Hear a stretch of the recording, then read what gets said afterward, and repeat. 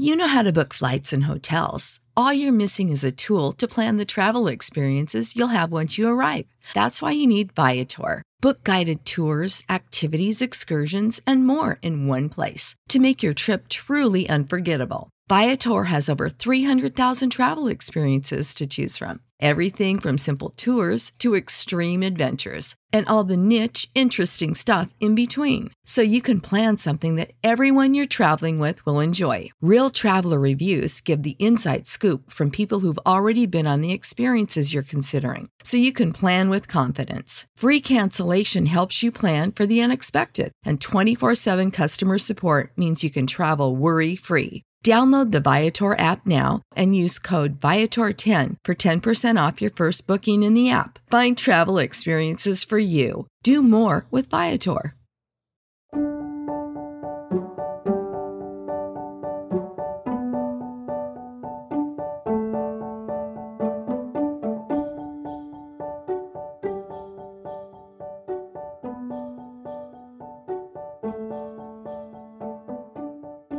Hello everyone, welcome to Revived Devos.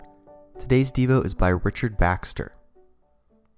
The will is also changed by the Christian's conviction. While sin may still appeal to the flesh, the will hates it.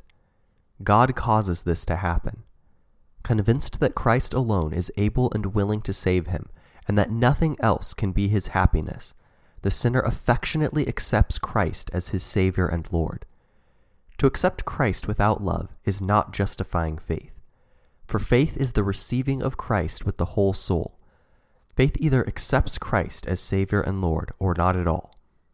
Faith not only acknowledges Christ's suffering and accepts his salvation, but it acknowledges his sovereignty and submits to his rule. I urge you, reader, to consider whether you have these characteristics of God's people. I'm not asking whether you remember the time when you became a Christian. It is not so important to know when or how you came to have these characteristics. But carefully examine yourself and see if you have been thoroughly convinced of how vile sin is and of the wickedness that saturated your life.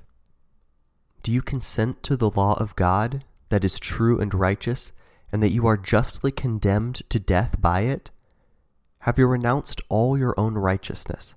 Have you cast the idols out of your heart?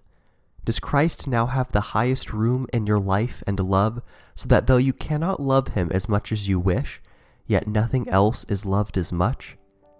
Have you made a sincere covenant with him and committed yourself to him? Is it your endeavor to be found faithful to this covenant and to belong entirely to the Lord? If this is truly your condition, then you are one of the people of God in the text, Hebrews 4:9. And as sure as the promise of God is true, this blessed rest remains for you. Just be certain that you abide in Christ, John 15:4, and endure to the end, Matthew 10:22.